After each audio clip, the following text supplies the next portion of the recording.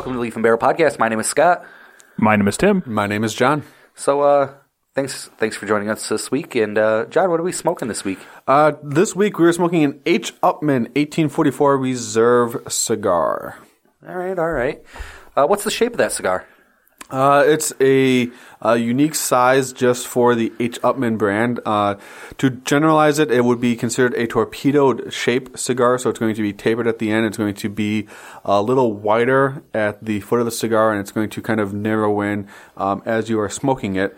But the actual dimensions of this is going to be 6 by 1/8, so 6.5 inches by, or 6 and 1/8 inch long by 52 at the widest point. All right. That's a healthy size. Yeah, it's a decent size. It's almost we had talked about this a little bit. It's even a little misleading almost, because I had assumed it was even thinner. I'd assumed it was like a 46 or a 48, and that taper just really kind of threw you off. Yeah, it throws off your feel for just how big the cigar actually is. Oh, absolutely. And that's one of the great things about torpedoes is when you have that narrower smoking base, you're not really paying attention to the ring size of that cigar. So, it's something to take account. It's not your normal cigar size, which we've been smoking for the past couple of weeks. I mean, it's not far off as far as ring size, but like you said, because it tapers at the end of it, it throws your lips off a bit. Yeah, it just doesn't feel like a big boy like that. Right. And I did time with how long it took us to smoke. It seemed like I smoked the fastest.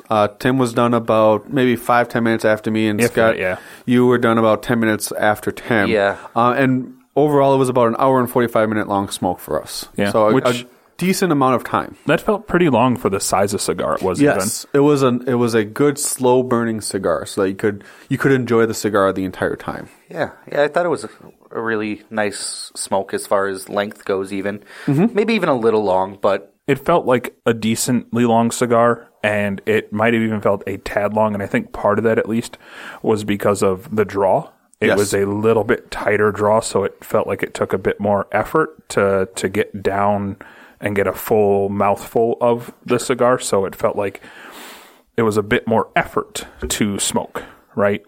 And I don't want to say that it was work necessarily. It's the torpedo is a much different style of smoke than a flat cap or a normal like round cap at the very end. Absolutely. Yeah. So Tim, what did you think of the cigar? It was really good. It is a medium body, right?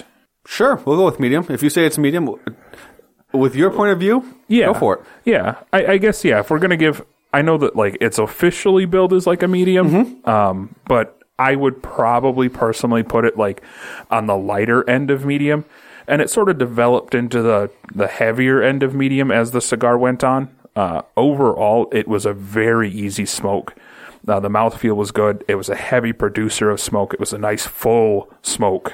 Like I said, it was a little bit more work on the draw, which isn't necessarily a bad thing. It's a different experience being the torpedo. Yes. I noticed immediately off the bat there were some like cocoa notes. I noticed some coffee, a little hint of leather, and some like butteriness to the cigar. Not a whole lot of nut or anything necessarily. As the cigar progressed, I caught more of a little bit of nut, even a tiny bit of pepper towards the back end of the cigar. And there was a note that I was really struggling to place, but on the retro hail, I picked up a citrus, like an orange peel kind of note in the cigar. All right. Which was fantastic. That's a very unique, like getting a fruitier kind of citrusy note in a cigar is interesting to me because it's not something that I've necessarily experienced real heavily before. And again, I only really could pick it up in the retrohale. I couldn't pull that particular flavor out by itself just smoking it regularly. All right. And Scott, what did you get from the cigar? I actually took a little bit of notes with this one. Okay. So I broke this one down into thirds, like most cigars you usually do break down into thirds. Yeah. In the first third, I was getting a little bit of chocolate. It was nice and creamy. And then I also got a little bit of like wood, but I couldn't pinpoint what it was. I was kind of thinking it was cedar, but I wasn't quite sure on that one. I'm going to interrupt and just agree. Like, there was definitely a cedar note in there. Okay. Yep. I wasn't sure if it was cedar or oak, but I knew there was a wood there. As far as the second, third went, it was still very creamy. And then I picked up the coffee notes. And that was interesting because I've never had one that had coffee. Like, I took the drag and then I went to go lick my lips and I'm like, that is straight up coffee. That's all I could taste. I was like, that's kind of nice. I like the taste of coffee personally. And then the last third, it was still creamy. I had the coffee. There was a slight pepper there at the end. And then it was also a little oily, which I've never experienced before. So I thought overall it was a really good cigar. It had a nice little journey, nothing that I've experienced before. Okay. Because pretty much every cigar we've smoked before was kind of just steady across the board. Sure. What did you think, John? I thought the cigar had a two-step journey. The first third of the cigar, I agree with everyone here. We got a little bit of that chocolate or cocoa taste with it, and a little bit of leather. As I was going through the cigar more and more, the leather was still there, but it was slowly dying out, and I was getting a lot of cream and almost a buttery taste. So when you said that when you licked your lips, you got a coffee aroma. I got that a little bit, but it was more of like a buttery cream that I was picking up. All right. And this is going to be a really odd way to describe a cigar, but it almost was leaving a buttery cream oil at the top of my mouth, at the roof of my mouth. It was like, this is really nice. Kind of like when you eat like a Cadbury egg, you get that like filmy sensation in your mouth, and sometimes it's a deterrent. Yeah. But this one I would say is like, oh, I really like this, and I'm really enjoying that. So Yeah. it had a really nice aftertaste. When we got through the cigar, it was definitely more creamy, more buttery. The cocoa or the chocolate went away. Yep. There was a slight hit of pepper, but I really had to search for it, so it wasn't as pronounced. Yeah, the pepper was definitely a very light. Yeah, you had. I didn't so much taste the pepper, I could feel the pepper. Yeah, Okay. that's it right Yes. there. Yep. Yeah, it wasn't a taste. It was more of the feel, the little bit of burn on the lips and the tongue. It wasn't like that like black pepper taste. And some of that might have been too is with the Torpedo cigars. You smoke those more and more, they're going to warm up a lot faster than say a traditional cigar because all of that heat is going to be focused down into one point, as opposed to a Churchill cigar. It's going to be more even out throughout the end. And as you get closer to the cigar ending its life, it's going to be, okay, this is getting a little hot to hold because your fingers are getting closer to that burn line, and the smoke is just going to get hotter because, well, you've got maybe a quarter of an inch left of your cigar, whereas a Torpedo, that last inch, even inch and a half, is going to get a lot hotter than your, I don't want to say normal cigar shape, but More traditional. a tube-shaped cigar is going to be. Yep. So Tim, what whiskey were you guys drinking tonight? So this week we actually had Whistle Pig 10-year rye whiskey. This is by the same master distiller as the guy that worked on Blackened with Metallica last week and the week before. All right. And I'm faltering for his name, but I know we mentioned him last episode. But it's the same guy. When Whistle Pig started up in 2007, 2008, he moved over to assist them in taking over that role as the master distiller. So I kind of felt like it was a nice tie-in to the prior episodes to see what Whistle Pig was like. And like Sure. I said, it's a 10-year rye whiskey, and it's kind of stands alone in the fact that it is a 100% rye whiskey. Most times a rye whiskey, like the definition of a rye whiskey is you can use anything north of 51% rye, and then the mash can contain whatever it wants after that. But Whistle Pig dedicates themselves to a 100% rye, and it showed. It's 100 proof. It's very much a rye whiskey, but it's the most awarded American rye whiskey there is. All right. So what flavors did you get out of the whiskey?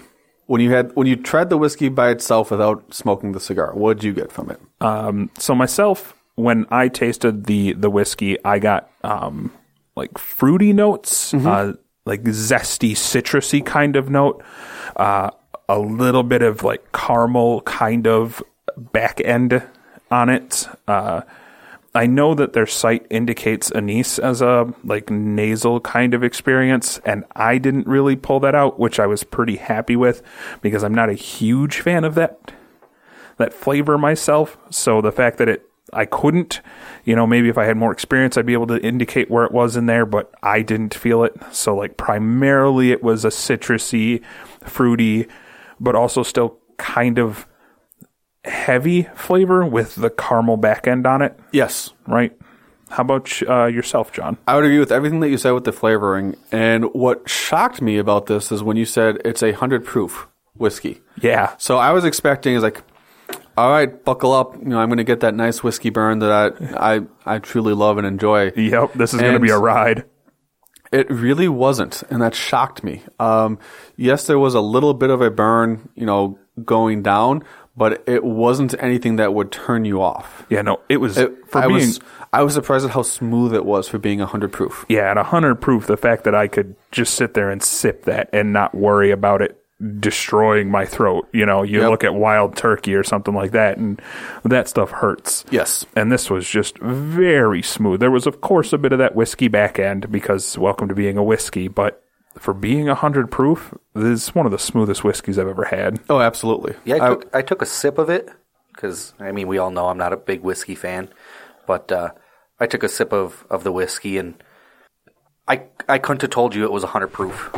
Like, usually 100 proof is a lot more harsh. It's got a huge burn to it. Yep. I would say that it was actually really, really smooth.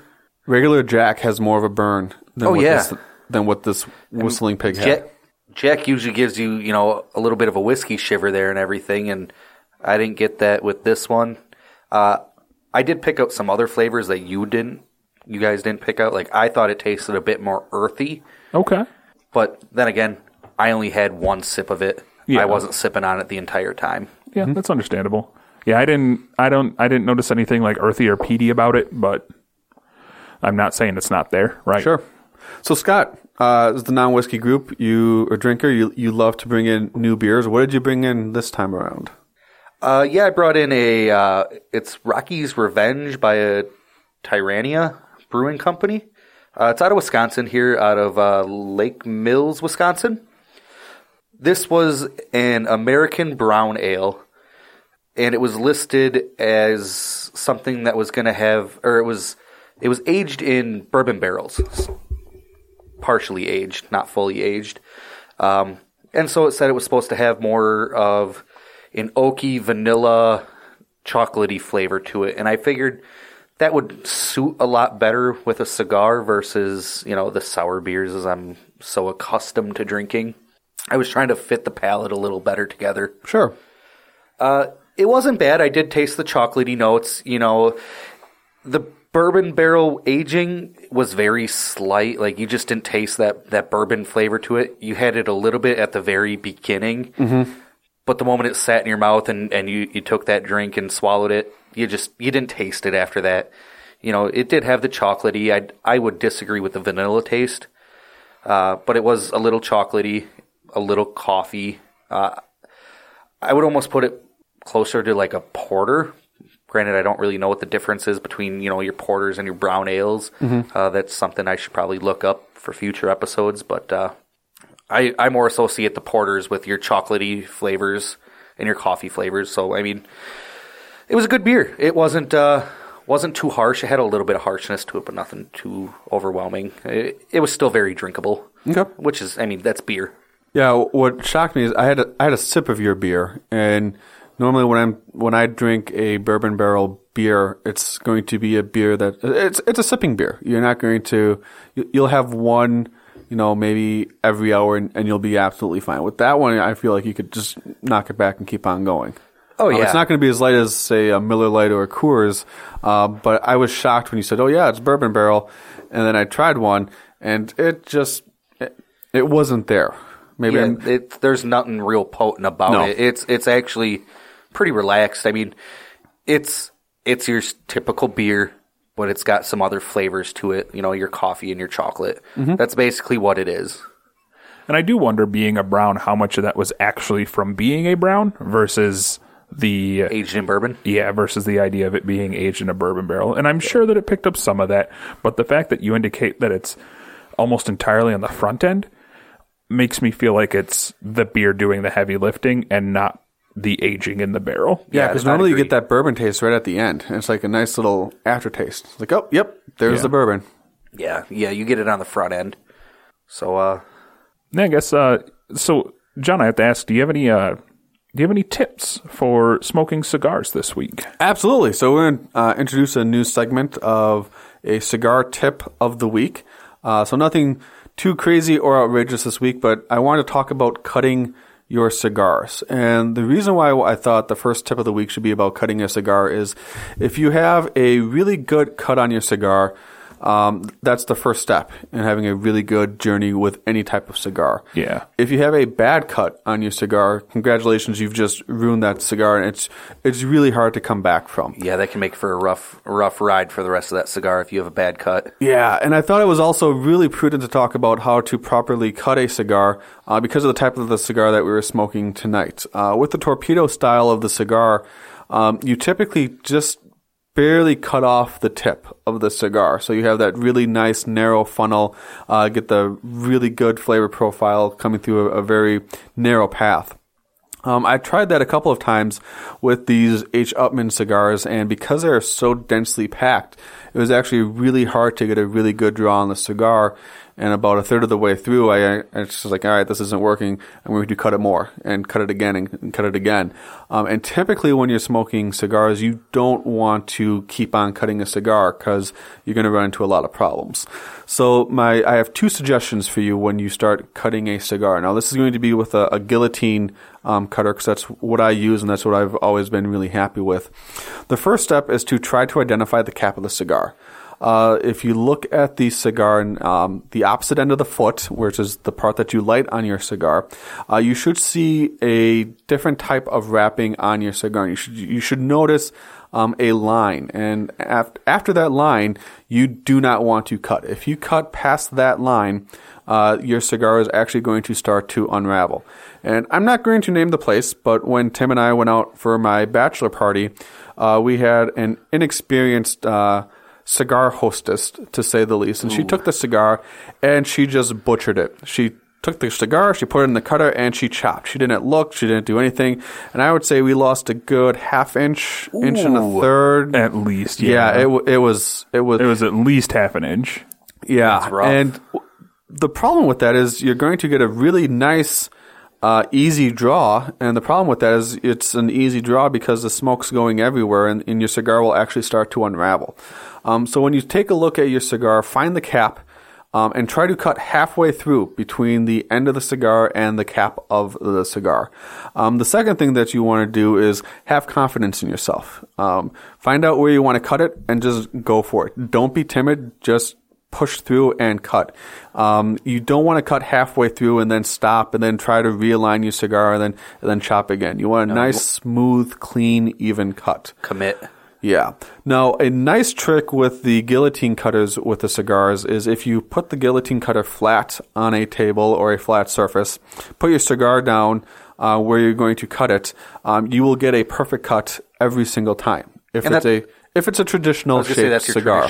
Absolutely. Cigars. I did that with these H. Upmann torpedoes, and it was still really, really tight.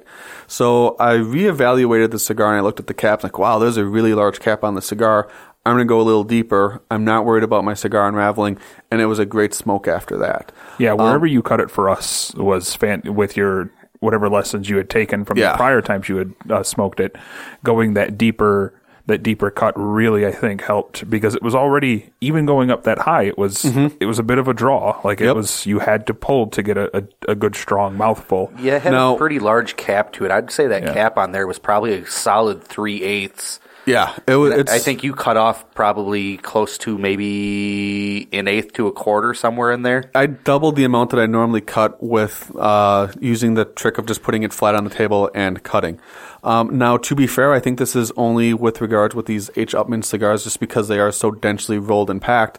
I've smoked other torpedo cigars, and you just barely nick off the tip of the cap, and you're going to be good, and you're going to be fine. So for a traditional cigar, try to identify the cap, cut halfway between. If you're nervous or shaky about it, use the table trick. You'll get a perfect cut every single time.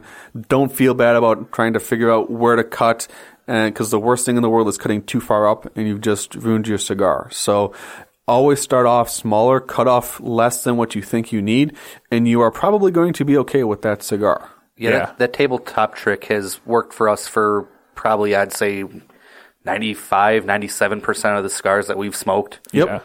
Yeah. You know, John is definitely the most experienced one for cigars here. And after picking up that table trick from him, it's just always worked. You know, you put the guillotine down, you slap the cigar in the middle and just pull the trigger, just go. Yeah. And it's a clean cut, then it's a good depth. And if you're using a guillotine cutter, know what type of cutter you're using. There's two of them out there. One of them is only going to have one moving part, so you only have to move half of the cutter, and that's going to do all of your work. And the other, the cigar will actually rest on the second half of the cutter per se. Some of them you have to move at the exact same time. If you are new to this, try and find a cutter where you're only moving half of it. So if you're not precisely even with your thumb and pointer finger, you will still be okay. It's a good tip. Yeah, that's fantastic, because that'll getting a good cut, it just alleviates so many problems right off the bat. Cutting is your first step. Yeah. Taking it out of the cellophane is your first step. Take the cigar out of the cellophane and then cut. Please do not dull your blade trying to cut the cellophane. Yeah. But like we said, committing to the cut is solid because you want to go quick.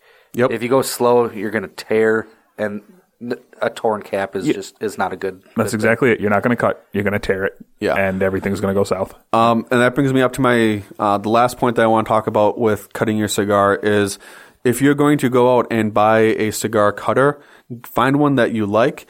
Spend the extra money to get a good cutting cigar. Everyone says the most dangerous weapon is a dull knife. It's horrible for cigars. So you want something that's going to be sharp. Get one that has a lifetime warranty if you can find one out there, so that way it will always be sharp for you. And if you need to resharpen it, you can take it somewhere, get it sharpened, and you'll be good to go. Nice. That's solid tip of the week for the cigars there. Yeah, it's fantastic. You know, and I want to piggyback right off that into a tip for drinking whiskey. Actually, Shoot for the mouth. right. Usually, you want to get don't it. go for the nose. No, that's a bad idea. It's actually it's a really simple one. It's figure out how you like to drink it, right? So there are several ways to take a whiskey. Orally. Usually, yes. Intravenous is an option. It's not one I recommend. There are several ways to take a whiskey. You can take it neat, and that is just the whiskey poured in a glass.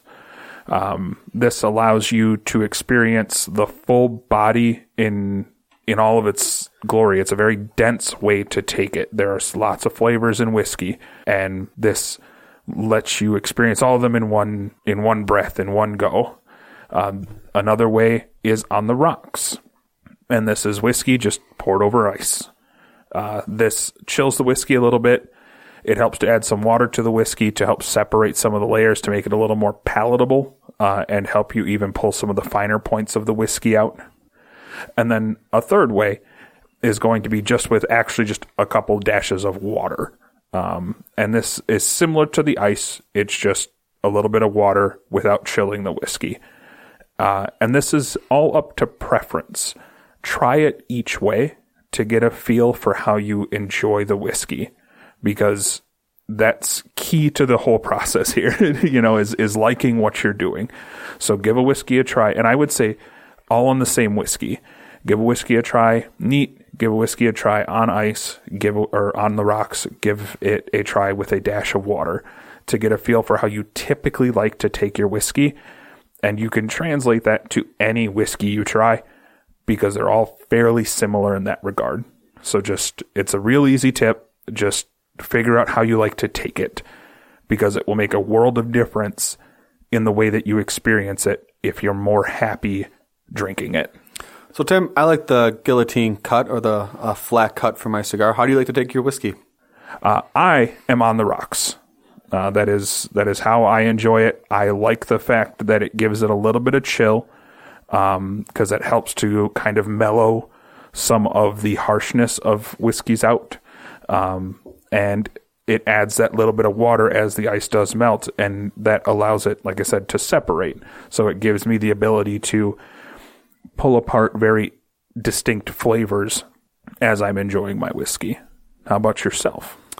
I have tried it straight. I've tried it on the rocks, and I've tried it with a splash of water. The splash of water is probably my least favorite, probably just because I'm adding too much water when I try it, and then I feel like I'm not doing it enough, so I haven't really found that happy blend. Usually, though, I would say I drink it on the rocks, because it gives me that, it breaks the whiskey apart with the water, which is what you're going for when you try to do that splash of water, and it gives it a nice, cool drink. Yeah, that's actually a really valid point. On the water trick, there's no real good way to measure that. You just kind of add a dash, like I know some people that will literally get their fingertips wet and just flick the drops in, and that's enough. I know people that their rule of thumb is to add like a third of water to the amount of whiskey, like 3 parts whiskey, 1 part water, right? Like, and anywhere in between that. Mm-hmm. So toy with it. Those are like the 3 primary ways, and find a method that works for you best. No method is strictly better than the others. It's all about experiencing it in a way that you enjoy it. It's all about personal preference. Yep, exactly. Everybody prefers something a little different. Like me personally, I prefer not to drink whiskey and drink beer. Exactly. You're wrong, and that's fine, because we're not here to be snobs about it. We'll just tell you that you're wrong. Exactly. You're wrong. And all of you that I said I prefer. It doesn't mean I don't ever do it. I did try the whiskey tonight. Yes, you did. And it was decent. You were a big boy tonight. Yeah, I put on my big boy pants this morning. It was actually this afternoon. I was wearing shorts earlier today. But that's the key, is finding a way to take the whiskey in a manner that you enjoy, because it makes a world of difference. So take the time to experience it a few different ways. If you start neat, adding a couple drops of water or a little bit of water, is a way to try 2 in one go, or adding ice after you've tried it neat. It's, you don't have to try it. You don't have to chug down an entire shot worth or, a little snifter worth of whiskey just to experience it. If you give it that first go and that's not for me, add something to it, and experience it. Yeah, and if you're going to try whiskey, don't do a shot of it. Sip it. Try to pull out the flavors. I meant that more as a measurement than just shooting it. Sure. Yeah, and I guess that wasn't super clear. So yeah, I like as a measurement. Typically, people, if you're if you're taking it to sip on it or something, it's usually 1 or 2 shots worth of it. Maybe if you enjoy it more, you'll fill the glass. We ain't here to judge. Our goal here is not necessarily to be snobs about it. We want to give you as much information as we can in the ways that we love our cigars and whiskey and beer, to help you enjoy your cigars and whiskey and beer. Though in all honesty, that is, an interesting way of how I take my shots of whiskey. I actually take them and let them sit in my mouth so I can pull out the flavors. Which is a very weird thing for somebody that doesn't like whiskey. Right, especially a shot, 'cause that's a pretty decent amount of whiskey that you're taking in one mouthful. Yeah. I enjoy whiskey, and when I shoot it, it goes straight down. Nope. Yeah. Nope. I let it sit in my mouth for like 10 seconds before I do it. I feel like you haven't learned how to do a shot. Whiskey's the only thing I do it with. Whiskey's the only thing I do it with. Again, you've never learned how to take a shot. I mean, it's either that or let it come back up real quick. Well, and I'd rather not have it come back up. So, Scott, how would you rate the cigar that we had tonight? I enjoyed it. I enjoyed the chocolatey flavors and the coffee flavors in it. The creaminess was really nice. The minor amounts of pepper. I would probably put this cigar at it's kind of a tough one. I think I'd put this cigar closer to a 7.5. Okay. I thought it was a really nice cigar. I thought it was even decent for someone who's interested in getting away from those milds and, progressing a little more, going into the mediums. Sure. It started out quite light. Mm-hmm. And when that happened, I was like, This is a real light cigar. You know, it was kind of hard to pull out the flavors immediately. But then they started to come out, you know, once we progressed more into that first third. It was pleasant. So, yeah, I think I'd go with that 7.5, somewhere in there. All right. What about you, Tim? I'd have to give it a bit higher. I'm actually going to go with an 8 myself. Being that light medium into a heavier medium, I don't even want to call it medium full necessarily, because I don't think it ever bridged that gap.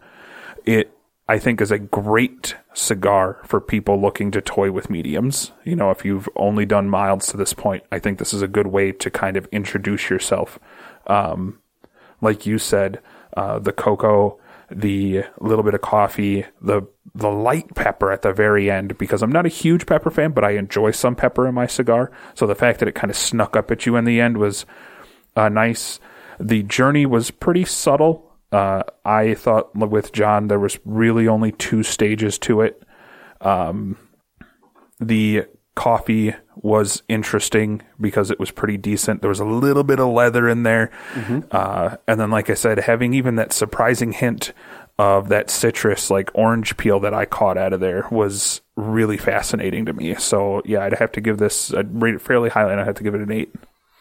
Like Tim, I would give it an 8 as well. There are a couple of points. The first that I want to make is the brand H. Upmann was actually the very first cigar that I ever had. I went to a cigar lounge. I was getting ready to go on a canoeing trip with my dad, my brother, and some friends. And we sat around the campfire and smoked cigars. Like, all right, well, let's join in with the cigars. And we had no idea what we were doing. And the person in our cigar lounge actually recommended this cigar. So the 3 of us sat down, we smoked the cigar, and then after that we made some, choices of like, do we want anything, heavier? Do we want more pepper, more spice? But H. Upton was actually my very first cigar that I ever had. So it kind of holds a special place in my heart because it was such a good cigar that I enjoyed. With this particular blend that we had, the reason why I would rate it so high is because, first of all, there was a journey. It wasn't just this is what it is and this is what you get. So what's nice about it is it was a fairly easy journey to detect. The first third versus the last 2/3 of the cigar were completely different.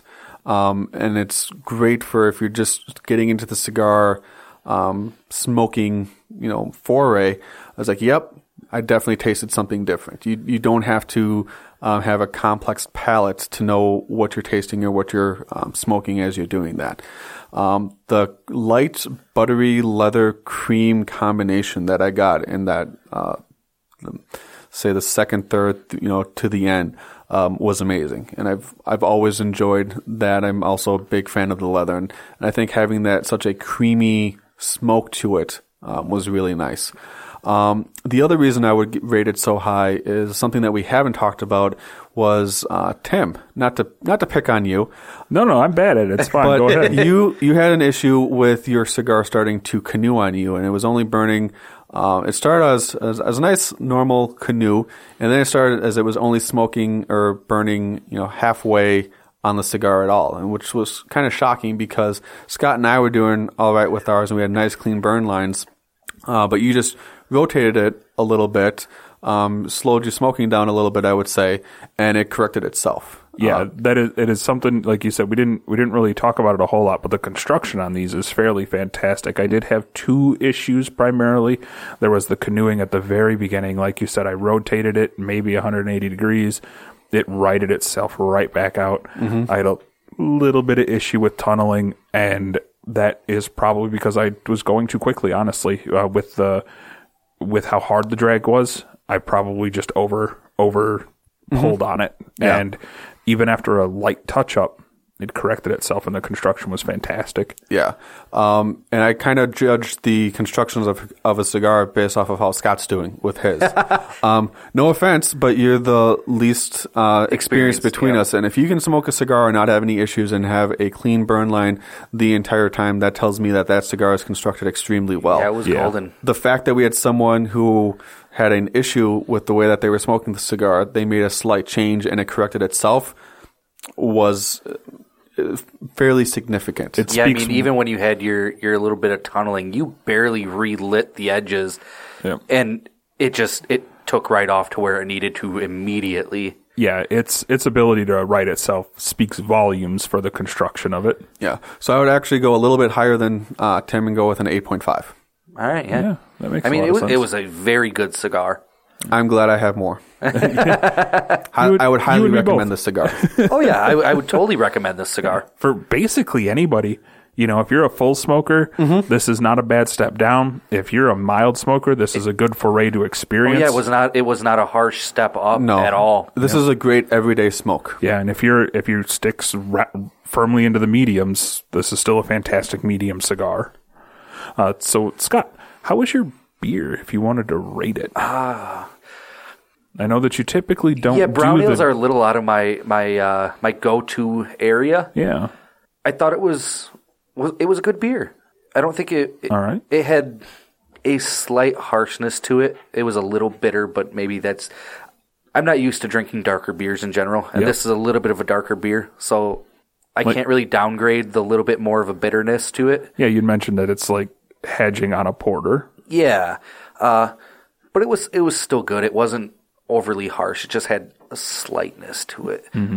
So if you had to give it a number, where would you shed? I know you don't have a lot to like compare it to. Yeah, I don't have a lot to but, compare it to. You know, we typically don't do a lot of comparison rating here anyway. So like, you know, even just being the one dark stout porter kind of ale that you've had, give it a number. I would probably go. I'd go with an 8. Yeah, you'd have this again. Wow. I actually did like high this praise. beer. Yeah. Yeah, I thought it was good. I mean, yeah, you're on your third one. It can't be too bad. I mean, yeah.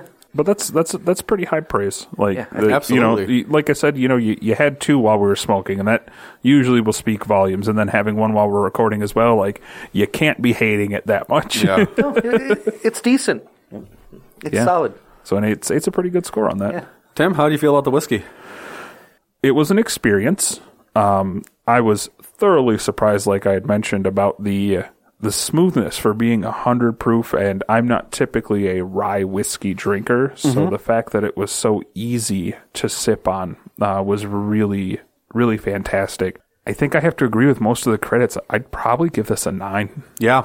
Like, it is... Wow. It's a really good whiskey. The citrusy, the caramely kind of notes were really understated. They didn't fight with one another, but you could pick them out real easily. It was smooth. It was palatable. It wasn't harsh at all. You know, you had a little bit of that whiskiness to it, but that's desired. Yes. So the head on it was floral almost, and it was delightful. So like that was a really high quality whiskey, and I'm quite glad that I ventured out and picked up the rye. Yeah. Oh, I think that's the highest rating we've given on a whiskey so far. It might be, yeah. We haven't rated Kessler's yet. That's true. 10 incoming. Yes. So, John, what did you think of the whiskey? I would have to agree with everything that Tim said. I was amazed at how smooth it was, but you had that nice burn afterwards. If you would have asked me what the proof was on that whiskey, I would have 80. It's like a normal Your standard regular 80, yeah. Yeah, whiskey. So the fact that they got that with 100 proof, I'm shocked. I don't drink a whole lot of rye whiskeys. I'm like Tim, and I was very surprised at how sweet it was, and it was a really, really good whiskey. I want to hold off giving a number quite yet. Tim, what was the price point on that whiskey? It was a $70 bottle. Okay. And that's Wisconsin prices, you know, so it... Yeah, I think we you looked it looked up at online, and most places that I saw it put it at about 80. So Okay. I got a decent deal through our store through it.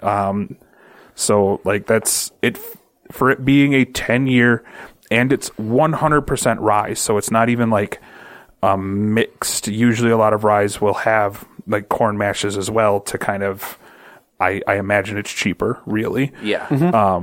And this is 100% rye. It's made in the U.S. Like it's highly rated everywhere. Like I said, it's the most award-winning American rye there is, and it shows. Yeah.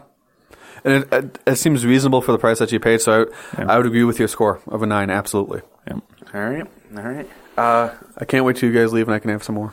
I'll need to bring a new bottle next week. All right, I'm not mad. So John, how would you rate the pairing tonight? This was one of our better pairings, at least in my book. It was great because we had a really good cigar, we had a really good whiskey, and we also had a really good playing of the two. When I was drinking or sipping the whiskey while smoking the cigar, it seemed to really bring out the creaminess and the smoothness of both the cigar and the smoke. And that's something that I really, really enjoyed. I never really thought that I would enjoy a real creamy type cigar, but that's really what you were getting with the Reserva cigar plus the whiskey. And I really enjoyed it, and I was pleasantly surprised. I know Tim was smoking a cigar, and he had a sip of his whiskey, and he just saw his face just change, like, oh, yeah, this is really good. Oh, yeah, he's pointing to the whiskey to make sure that I try this, and I don't lose out on that experience. There have been some experiences that we've had that were just horrible. I was like, nope, never again. Don't do this. And then Tim was like, John, we got to tell it like it is for the podcast. Yeah. And I just would instantly regret it. And I can't highly recommend this pairing enough compared to what we've had in the past. And we've had some pretty good pairings, but this one was really, really good. It didn't take anything away from the whiskey. It didn't really detract anything from the cigar. Maybe a little bit of the pepper, because I didn't pick up on much of that as you were saying that you got. So Yep. I'm thinking that the whiskey probably diluted that. And as someone who likes pepper, I was actually okay with that. So I would give this pairing a strong 8.5, 9. All right. How about you, Tim? Yeah, I have to agree with basically everything there. It helped smooth out. It made, like you said, it made the cigar very buttery as you tasted. And when I picked up the citrus note out of the cigar and the citrus out of the whiskey, it felt like they tied together. There was that nice little connecting feel right there that helped bridge the two flavors together. And that was great. That was phenomenal. It did probably tear back some of the pepper, which may be a detractant, only because it was such a light pepper to begin, or after the whiskey it was such a light pepper that maybe a little more pepper might have had a stronger ending for the cigar. Sure.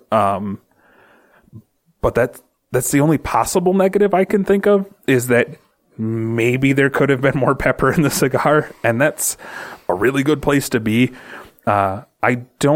It didn't really bring out any new flavors, right? Mm-hmm. You didn't like pair them together and all of a sudden, oh, here's a new flavor. They paired well, so they played off one another quite well. I would have to give this a solid 8. It was just good. They were a fantastic pair. The whiskey ended up being just a touch more floral afterwards. Like he said, like John said, the creaminess of the cigar was fantastic. It's a good pairing. I'm just with John here. Try this. All right. So I think that's going to conclude our podcast for tonight. Yeah, we've done everything, right, boys? I believe that wraps it up. I believe so, yeah. So, Tim, if people wanted to comment and tell us how great we are, or give us tips and suggestions, where can they find us at? Everywhere. If you want to email us, it is leafandbarrelpodcast@gmail.com. If you want to get a hold of us on Twitter, it is leafbarrelpod. If you want to get us on Facebook, Instagram, any other social, it is Leaf and Barrel Podcast. You can find us basically everywhere. We're always looking for questions, concerns, comments, recommendations. That's a big one right there. We're always willing to try what you like, I promise. Or if you want us to try a pairing before you go out and try it, we're more than willing to be your guinea pigs as well. So please reach out to us. I mean, within reason. Yeah. We're not doing King Louis for whiskey. Not yet. Unless you sponsor us a lot of money. We'll hit that Patreon link up. That is another place. You can always get us on Patreon at Leaf and Barrel Podcast, and you can sponsor us through that route to help make this podcast the best we can for you. It really goes to help us in any place, as well as hitting us on iTunes with a rating and a review. That's the best way for us to get out and get to more people. so that we can reach more people and help build this community. Who does our music there, Tim? Our intro and outro music is provided by Arn Huseby. It's the Warm Duck Shuffle. Please look that man up anywhere you can and give him your money. He has earned it, I promise. He's pretty damn good. Yeah, it is. I think that about wraps it up. Well, before we go, that's right, we do have our question of the week. Yeah, let's hear it, John. So for something to ponder, amongst you and your friends, who is more likely to drink whiskey in their coffee at work? This has been Leaf and Barrel Podcast. My name is Tim. My name is Scott. And my name is John. Have a great night.